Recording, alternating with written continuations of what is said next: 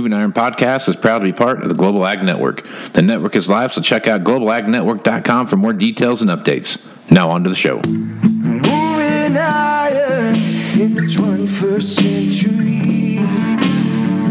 Hard-working people working hard for you and me. Moving iron time and time again. Through the years you'll find us here. Moving iron.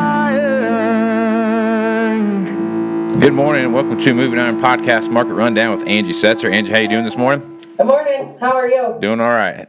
We've had a few moves in the market here of late. Looks like this week we were up about almost 40 cents, it looks like, from where we started at beginning of the week. So that's some good news there. But talk about this weather market that you see happening right now.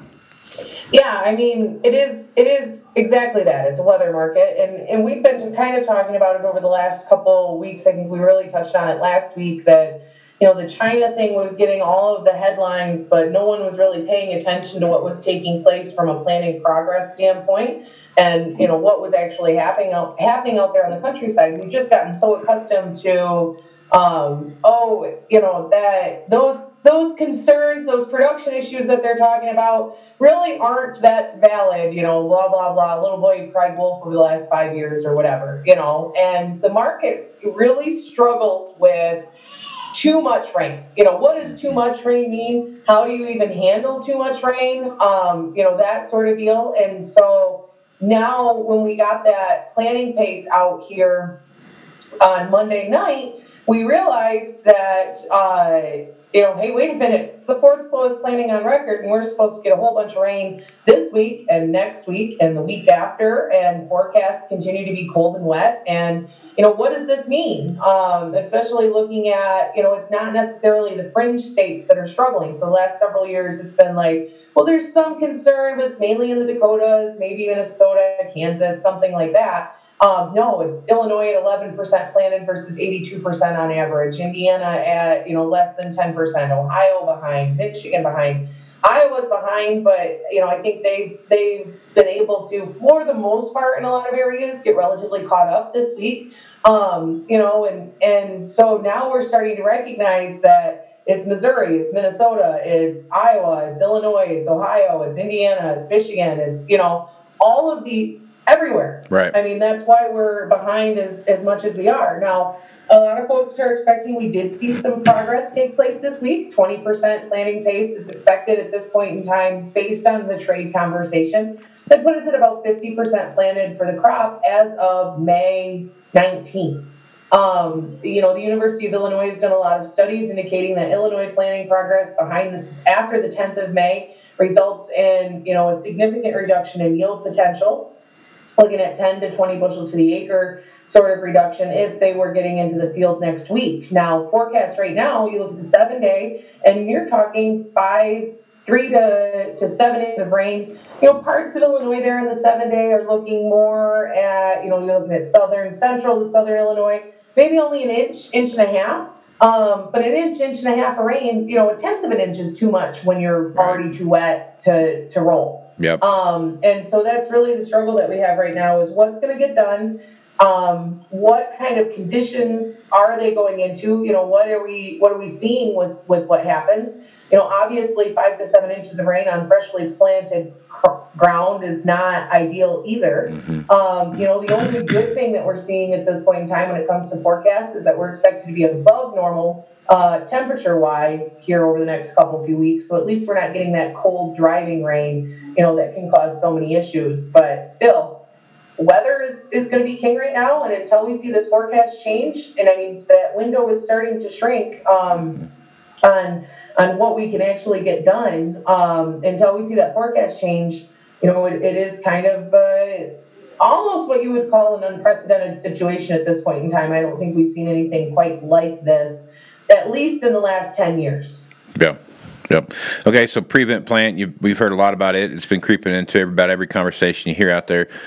What's your thoughts on prevent plant and it's not uncommon to have 1 million or 2 acres worth of prevent plant every year, but this year, from the folks I've talked with, especially up north in North Dakota, Minnesota, in that area, there's a lot of guys there where the May 20th is their cutoff date for crop insurance and those kind of things, and it is the 17th of May right now, and they have yet to start planting. Yeah, they got till Saturday. So talk about that a little bit and where you see that headed.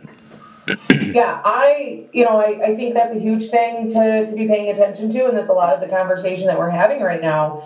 In 2013, we saw 3.6 million acres of prevented plant happen, and in 2013, we were able to actually get something done this week.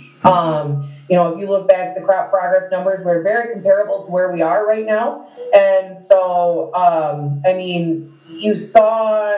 They were comparable to where we were this last Monday, but there was actually a significant amount of progress that took place, about 40% in 2013 for this week of the marketing year. That's not happening this week, obviously. And so, that could indicate a heck of a lot more prevented plant acres. It's $1 million question right now because it's the last thing a lot of guys want to do, but does the MFP payment, does that change things? Does that involve something to do with, is that going to help kind of eliminate the prevented plant side, on what we got? And so, that's the question. We had this big, huge acreage number put out that was really bearish the market as of March 31st. We saw this big, huge new crop production estimate and carryout estimate last Friday. Obviously, that's not happening anymore. Do we get 90 million acres of corn planted? I don't think so at this point.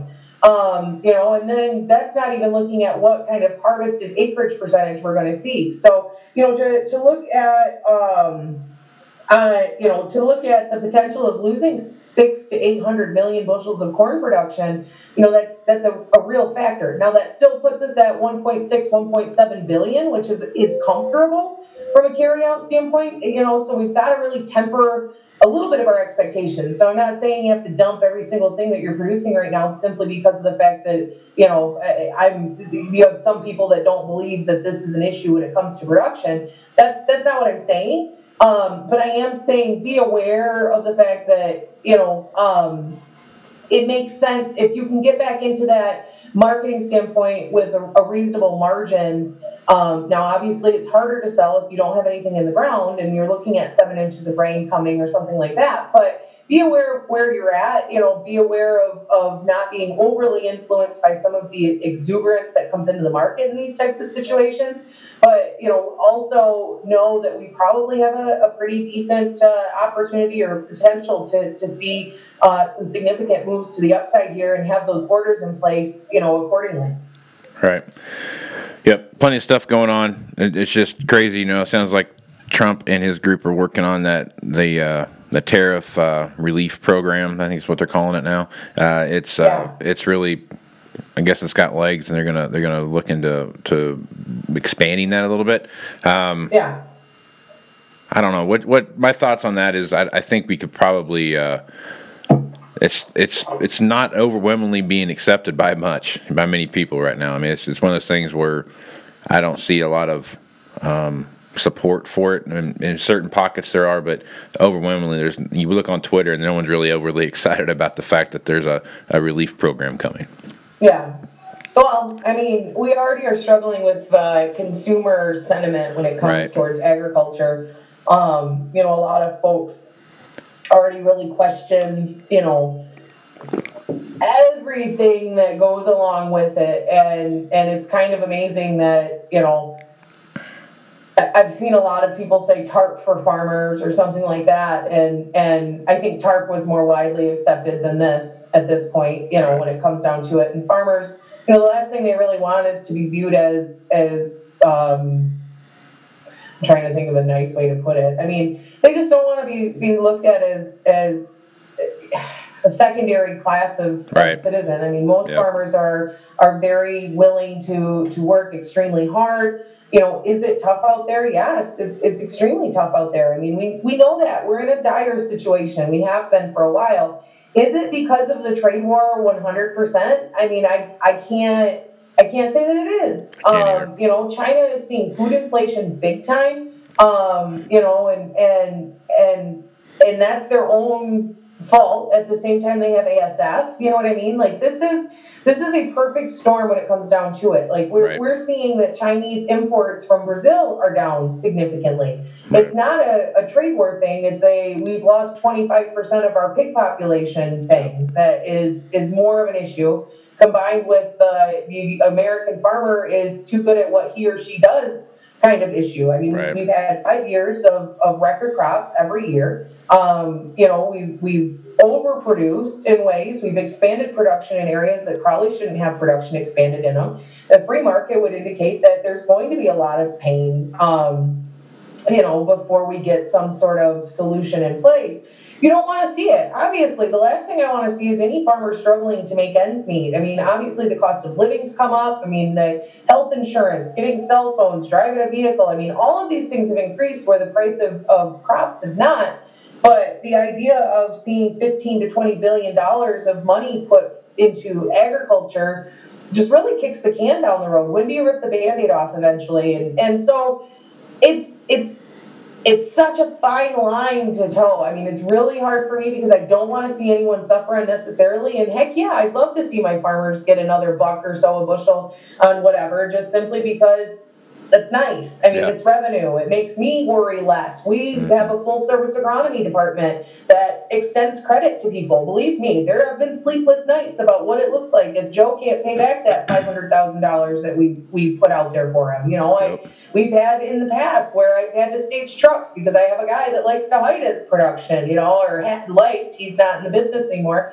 I've been through some of these rough going and knocking on a bin to see if the guy has grain to cover with the collateral that, I get it. It's not fun. It's not fun for anyone. But at the same time, we really have to be careful with what type of precedent we're setting and what we're anticipating, just simply because the consumer is already not a fan in a lot of ways and doesn't understand exactly what it is we do. And this isn't helping. Right. In that regard. Exactly. No, everything you just laid out there is on the equipment side of the business, the exact same thing. You got to worry about they can't pay you, they can't pay us, and if they can't pay us, then it is what it is. So it's not necessarily it's just one of those things. So, well, Angie, plenty of stuff going on here.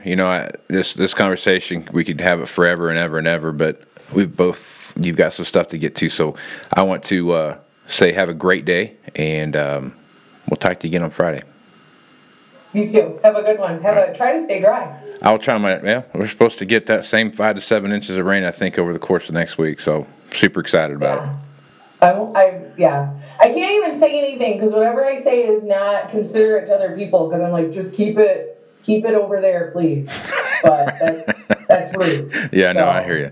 Caring is caring, I guess. That's true. No, if folks want to reach out to you, what's the best way to do that? You can find me on Twitter at Goddess of Grain, or you can email me at asetzer@citizenselevator.com. Great. Also check out the Global Ag Network, where you can see Angie's other podcast she does, Girls Talk Ag, with a whole myriad of women that talk about ag. That's the whole point of the podcast. Make sure you check out the Dryland Farmer podcast. Reach out to those guys, grab a koozie. You want a Moving Iron podcast koozie, DM me, and I'll send you one out. Also check out Damian Mason's new book, Do Business Better. It's a great book, good read, funny stuff in there. Also gives some good life lessons. So, Angie, take care of yourself. We'll talk to you again next week. Thanks. Have a good one. Thanks for listening to this edition of the Moving Iron Podcast, now part of the Global Ag Network. If you'd like to continue any of these conversations, you can hit me up on Facebook, Twitter, or Instagram at Moving Iron LLC. You can also send me an email at movingironpodcast@movingironpodcast.com. You can also visit the Moving Iron Podcast YouTube channel and watch Market Roundup with Chip Nellinger, Sean Hackett, and Angie Setzer. Also, Tax News with Glenn Birnbaum. Please visit movingironllc.com. Here you can find information, details, and updates for the 2019 Moving Iron Summit in Nashville, Tennessee.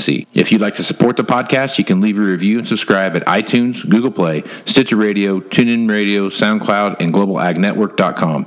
So until next time, let's go move some iron. This is Casey Seymour. Out. Moving iron in the 21st century. Hard-working people working hard for you and me. Moving iron time and time again. Through the years you'll find us here.